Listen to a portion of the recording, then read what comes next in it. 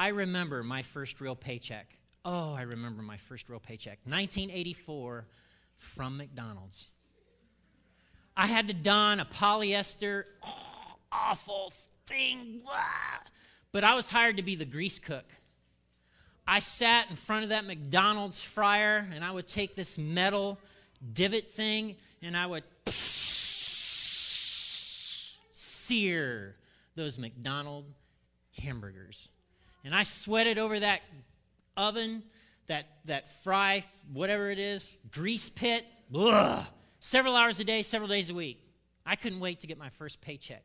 By the way, when you're 16 and you're fighting acne, getting covered in grease from the waist up several days a week is not good for your complexion. I'm just saying. And the day came and the envelope came and I was so excited because I was good at math. I knew exactly what that paycheck was going to be because I could multiply hourly rate times hours worked. Bing! Paycheck. And I remember opening up that envelope and opening up that thing. What? What? What? What? It was less. The federal government reached in and took money out. The state of Indiana reached in and took money out. My money. Something called FICA reached in and took money out. And then something else called Medicare. Medicare's for old people. I was 16. I didn't need Medicare. What are they taking out of my check for? And I remember going to my dad and going, Dad, they made a mistake. Look at this. Something's messed up. And he had the biggest grin on his face. He said, son, welcome to the adult world. You'll never, never bring home what you earn. Oh. My wife is a public school teacher. And on paper, she makes more than double what she made in 1990, her first year of teaching. But her paycheck is only $150 more a paycheck than it was in 1990. That's $3,900 a year. Trust me, she wasn't making $8,000 in 1990. She was making a little more than that. So, and again, it's the federal government. The teacher's retirement. I could lease a Cadillac Escalade, probably two of them, for what the Kentucky teacher's retirement comes in. And I always joke with Jenny, you think you'll ever see that? Because, you know, Kentucky's teacher's retirement thing is insolvent. It's 50th out of the 50 states in terms of solvency. And she's like, don't talk about that to me. You know, because it's her money. She's earned it. She's worked hard for it. And somebody reached in and took it out. It's like, so I know what it is to struggle. I know what it is to get a bill and open it up and groan. I know these things, and I actually believe it's harder today to make a go at middle-class life than it was 20 or 40 years ago. But the thing is, despite that, I have more today than I did 20 years ago. I do. And it's like every 5 years, there's just a little bit more. Maybe it's just a little bit more income or a little bit more stuff around the house or another device I thought I couldn't live without. If you're middle-aged, you've discovered this, right? Because when you were first married or when you were young, you only had, right, one car. And maybe now today you've got two, or some of you got like three because you got a teenage driver or something like that. And remember no one had cell phones but like rich people? And now it's like the family plan, and you're like, who's using all the minutes? You used all the minutes this month, right? So, I mean, over time, you there's this tendency to accumulate a little bit of money and some stuff. In the early 1990s, they estimated that Americans had twice as much as they did 25 years earlier. Now, in order to make this message a little kid-friendly, as irony would have it, I have a show and tell segment. I brought along something that I use almost every day. Not just pants. These are Levi's. These are my Levi's. And so I use these almost every day, okay? So, and I brought them along. I brought along my regular Levi's, and I brought along my retired Levi's. Do you know how they're retired? Do you know how you know if I have a retired pair? They're cutoffs. It's like recycling, okay? So This one's retired, okay? So I've got 1, 2, and I'm not kidding, 3 retired pairs. 1, 2, 3, 4, 5, 6, 7, 8, 9, 10, 11. 11 plus 3, that's 14. I gave John Mark 2 pairs over the summer, so that's 16. At the beginning of the summer, I had 16 pairs of Levi's. Let me ask you, astute, smart Americans, from your vantage point, and your opinion will not upset me. I won't go home and cry, I promise. But from your vantage point, just at a cursory glance, would you say that I might have at least 1 pair of extra Levi's? Well, I didn't say if you laughed at me, I wouldn't go home and cry. Okay, so just a show of hands, how many of you think I have at least 1 extra pair of Levi's? Wow. You're right, I do. And you know the irony is, 2 weeks ago, do you know what website I was on looking at? Levi's. Because I had in my mind, I need another pair of Levi's. It was in my mind. And then because I'd been studying the passage for today, I was like, Vanderpool, you do not need Levi's. Click, get out of that website now. Bad, Max. Okay? This plays out all the time with you and me. It plays out all the time with you and me. It does. We have this tendency on a month-to-month basis to think that we really don't have enough. We do. And that's because in reality, some months are tight financially, and other months, like, we really can't pay the bills that we have. And so there's this thing, and we feel this with intensity on an ongoing basis. And some of us are convinced that if we just had $75,000 a year, if we could just be pulling in $75,000 a year, finally we'd be set. And then there's some of us in the room, right, that are kind of past that. And in that sense, we're thinking, if I could just get $1 million, if I just had $1 million, then everything would be fine. Everything would be fine. Everything would be taken care of. And the funny thing is, we think we don't have enough. But here's how it plays out in your life and in my life. If you've got Netflix streaming into your house, that's probably extra. If you buy coffee at Starbucks at least once a week, that's probably extra. I mean, if you bought games or ringtones for your phone, that's probably extra, okay? So as we start out this series on money and finances, I wanted to start off with the first biblical principle. And the first biblical principle is this. What you and I do with our extra, what you and I do with the money and stuff that we have, speaks in some measure to the condition of our heart. That money and what we do with money and our hearts are kind of interwoven. They're connected in some way. Jesus himself said this. In Matthew 6, he said, where your treasure is, there your heart will be also. Jesus said this. And the thing is, you already believe this. You do. You already believe this. If someone has more than you and they're a little bit stingy, don't you kind of make conclusions about the kind of person they are? Let me give you some example. Let's say your parents are just loaded.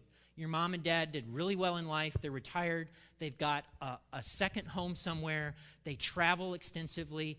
They're able to write checks or whatnot. And they call you and they tell you, hey, there's a family thing, Seattle, Washington. You got to be there. We need you to be there. You got to come. And you've got to buy 2 plane tickets or 5 plane tickets.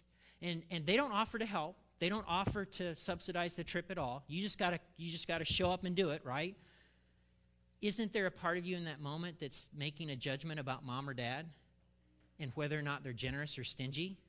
I sat down with a parent of somebody I know recently, and this person was talking about how they have this one retirement fund that because of their age, they're having to draw it down. It's required by law. A certain amount of money that comes out every year that they have to do. And so they're giving all this money to a seminary. And I happen to know their kids really well, and their kids are struggling. He was laid off of work, but not a penny of it goes to the kids. It all goes to the seminary in Texas. And I was like, what? And I'm not even in the family, and I was making judgments about the guy based on, money and what he did with his money or didn't do with his money. It's a weird thing. If you've got a friend who's single and he's got 2 cars, he's got the little, Prius that he goes in and out of work to, but then he's got the SUV for like the fun things that he does, right? And your car is in an accident and you find out you didn't have the whole rental car thing rider on your insurance, but you got to get to work and you need a set of wheels, and he's got 2. And how many does he need on any given day? 1. And you ask him to borrow one of his cars, and he says to you, "Oh yeah, I don't lend out my cars." In that moment, don't you make a judgment about him? So all of us believe that money and hearts are connected. We all believe that anyway. And so the Bible has a lot to say about money. It has a lot to say about how you manage your money. And Jesus said more about money than he said about heaven and hell combined. Believe it or not. We're going to look at a passage today that where Jesus he's asked to settle a monetary dispute. So there's a money argument, and he's brought in to mitigate the 2 sides. All right? And it's found in Luke chapter 12. So if you brought a Bible or you want to open up your phone to Luke chapter 12, that's where we're going to be. Luke chapter 12, verse 13. Here's something to remember about Jesus and his ministry. Jesus did most of his teaching in a place called Galilee. Galilee was a little bit north of Jerusalem and all the action there. And Judea was not a place he wanted to live anyway. It wasn't the best Roman province. But all of the money, all of the wealth was in and around Jerusalem. Galilee didn't have anything. These people were fishermen. They were tradesmen. They were the working poor. They were the lowest level of middle class that you could get in the Roman Empire. And they were heavily taxed. Okay? And so most of Jesus' teaching takes place in that context. And that's where he is in this encounter in Luke chapter 12. So let's pick it up and see what happens. Luke chapter 12, verse 13. Then someone called from the crowd, "Teacher, please tell my brother to divide our father's estate with me." Jesus replied, "Friend, who made me a judge over you to decide such a thing as that?" And then he said, "Beware, guard against greed, guard against every kind of greed. Life is not measured by how much you own." Now, this man shouts out a request in a crowd that's really packed. In verse 12, verse 1, this is what the Bible says. Meanwhile, the crowds grew until thousands were milling about. This is a huge amount of people. Jesus is teaching. It's in Galilee. The working poor, the lower levels, the people who don't have land or resources. And somebody from the crowd shouts out, hey, Rabbi, tell my brother not to be so stinking stingy. What he's doing isn't fair. Now, in the old world, the way it worked in the ancient world, if you left money, and since this is Galilee, it wouldn't have been a lot. Let's say it would have been $10,000. The older son, and you had 2 sons, the older son would have gotten $66,000. The younger son would have gotten $33,000. That's so fair, I know. Okay, so the younger brother is upset, and he's upset because it's unfair. If you've ever driven home from work and you've thought to yourself or muttered to yourself, it is so not fair what I get paid, you're in good company. You're in good company. If you've ever been paying bills, click authorized payment, click authorized payment, and you've muttered or thought to yourself, this is so not fair. You are not alone. You're in good company. If you've ever watched, if you're a kid and you've ever watched your brother or sister open a Christmas gift that was so spectacular, and you look at the gift that you just opened and it is so lame, and you thought to yourself, this is not fair, you're in good company. Here's something that you may or may not have noticed about money. When it comes to money and stuff, it's not fair. When it comes to money and stuff, it's not fair. It's not fair who has what, or that some people have more and some people have less, and it's always been that way. The people who want money to be fair, in other words, everybody to be equal, are called the Marxists and communists. And that didn't work out too well. So for the rest of your life, money is not going to be fair. Okay? So you're in good company. But at the end of this little section, Jesus says this: life is not measured by how much you own. All right? So let's get in. Jesus tells a story. All right? So let's go to the next verse. Jesus tells a story. A rich man had a fertile farm that produced fine crops. He said to himself, "What should I do? I don't have room for all my crops." And then he said, "I know. I'll tear down my barns and build bigger ones. And then I'll have enough room to store all my wheat and other goods. And I'll sit back and say to myself, 'My friend, you have good enough stored away for years to come. Now take it easy. Eat, drink, and be merry.'" Good advice. All right? The guy is a farmer. The people of Galilee would have totally understood this story that Jesus tells. He's had a bumper crop. I mean, it's rained, everything has worked right, and he's got the mother lode of a harvest. So he has got extra. And he's like, "What do I do? What do I do? I've got extra. Oh my goodness, I need to dig out the basement. I need to clear out the attic. I need to rent some storage units. I've got so much. I can't put it in the cupboard. I need space for all of this stuff. I'm set. The kids are set. The grandkids are set. This is awesome." But notice what Jesus says in this story. Verse 20. "But God said to him, 'You fool, you'll die this very night. Then who will get everything you worked for? Yes, a person is a fool to store up earthly wealth, but not have a rich relationship with God.'" So in telling this story, if you're in the crowd and you're from Galilee, you're thinking, "What? Hey, Jesus, you got the story wrong." That's what, I mean, this is the equivalent of, let me retell this in 2013. A guy from Nicholasville raids his IRA account, and he gives $5,000 to a friend who's a tech geek. $5,000. The friend has $5,000 of his own to put together this internet thing that he's going to do. 3 years later, it's about ready to go public. And the friend that he gave the $5,000 investment to says, "I need to tell you that this IPO is going to be valued at $500 million. And even though you didn't do any work, you ponied up half the initial investment. So your stock, when we go public, is worth $250 million. You and I hear a story like that, and we go, "Yo, what lucky guy. What a lucky guy." And so all of the people in the crowd are thinking the same thing, only they're using the word blessed. The guy is blessed. Look how God has blessed him. But Jesus, in telling the story, God's upset. So what is God upset about? I mean, what is the big deal? Well, the man is a fool because he thought the extra was just for him. He was a fool because he thought it was just for his consumption. In this story, money's not the problem. Jesus doesn't say, "Cursed is the man because he's rich." Being rich, apparently, is not a problem. The problem is what he does. The problem is he thought that all the extra, all the bumper crop was from him. So let me ask a question, okay, in light of this passage.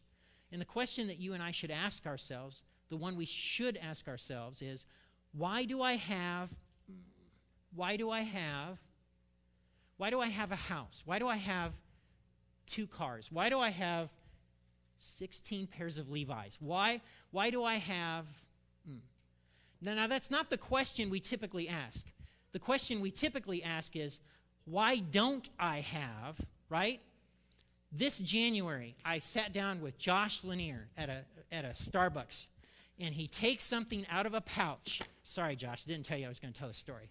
And he puts this thing from heaven in Mount Olympus on the table, and then click, it's a Microsoft Surface. And he starts taking notes. And I'm looking at it, and do you know what was going on in my mind? Why don't I have one of those? That's the question we normally ask. But the question we should ask is, why do I have? What's it for? Is its sole purpose my enjoyment? Okay? So, in light of this, I'm going to give you homework. And I'm going to give you homework every week, and I want you to do this homework. I want you to do this homework. This homework is important. So you have a green sheet that's in and around you. Pull out your little green sheet. I want you to track where your money goes over the next 7 days, over the next 30 days. I want you to track every last penny that goes out. Track what you spend. Track where the money goes. Use this chart. If you're a techno geek, you can use Quicken. It's okay. But I want you to track it. And I want you to know gas, $36.25. Starbucks, $3.95. Applebee's, $56.25. Kentucky Utilities, $129.39. Write it down. Write it down. I've said this before, and some people blow me off because they're like, Max, I get a Visa statement at the end of the month. Details everything. Andy Stanley put it this way. That's Visa tracking your money. That's not you tracking your money. And Visa tracking your money, they're doing it because they want your money. Okay? And they want you to pay interest on the money that you spend that's not even yours. Okay? So I want you to track it. Now, if you're a kid, if you're single, if you're a teenager, most especially if you're in college, I want you to do this. Want to know why? Mom and dad give you money, don't they? No. Hey, mom and dad. Oh, they do from time to time. Hey, mom, hey, dad, I need $10 for. I need $20 for. I need $34 for. Okay? This, if you're in college and you're one of our Asbury students, I'm telling you, if you, between now and Thanksgiving, if you have a detailed list of every penny that you spent, and when you go home to hit up mom and dad for a little more, and you say, I'd like to refer you to spreadsheet 3A, and they look over this detailed thing, they will pee their pants. They will have a heart attack. They don't do this, okay? And so what happens typically when you ask mom and dad for money and they say a question, well, what happened to the money I gave you? I don't know.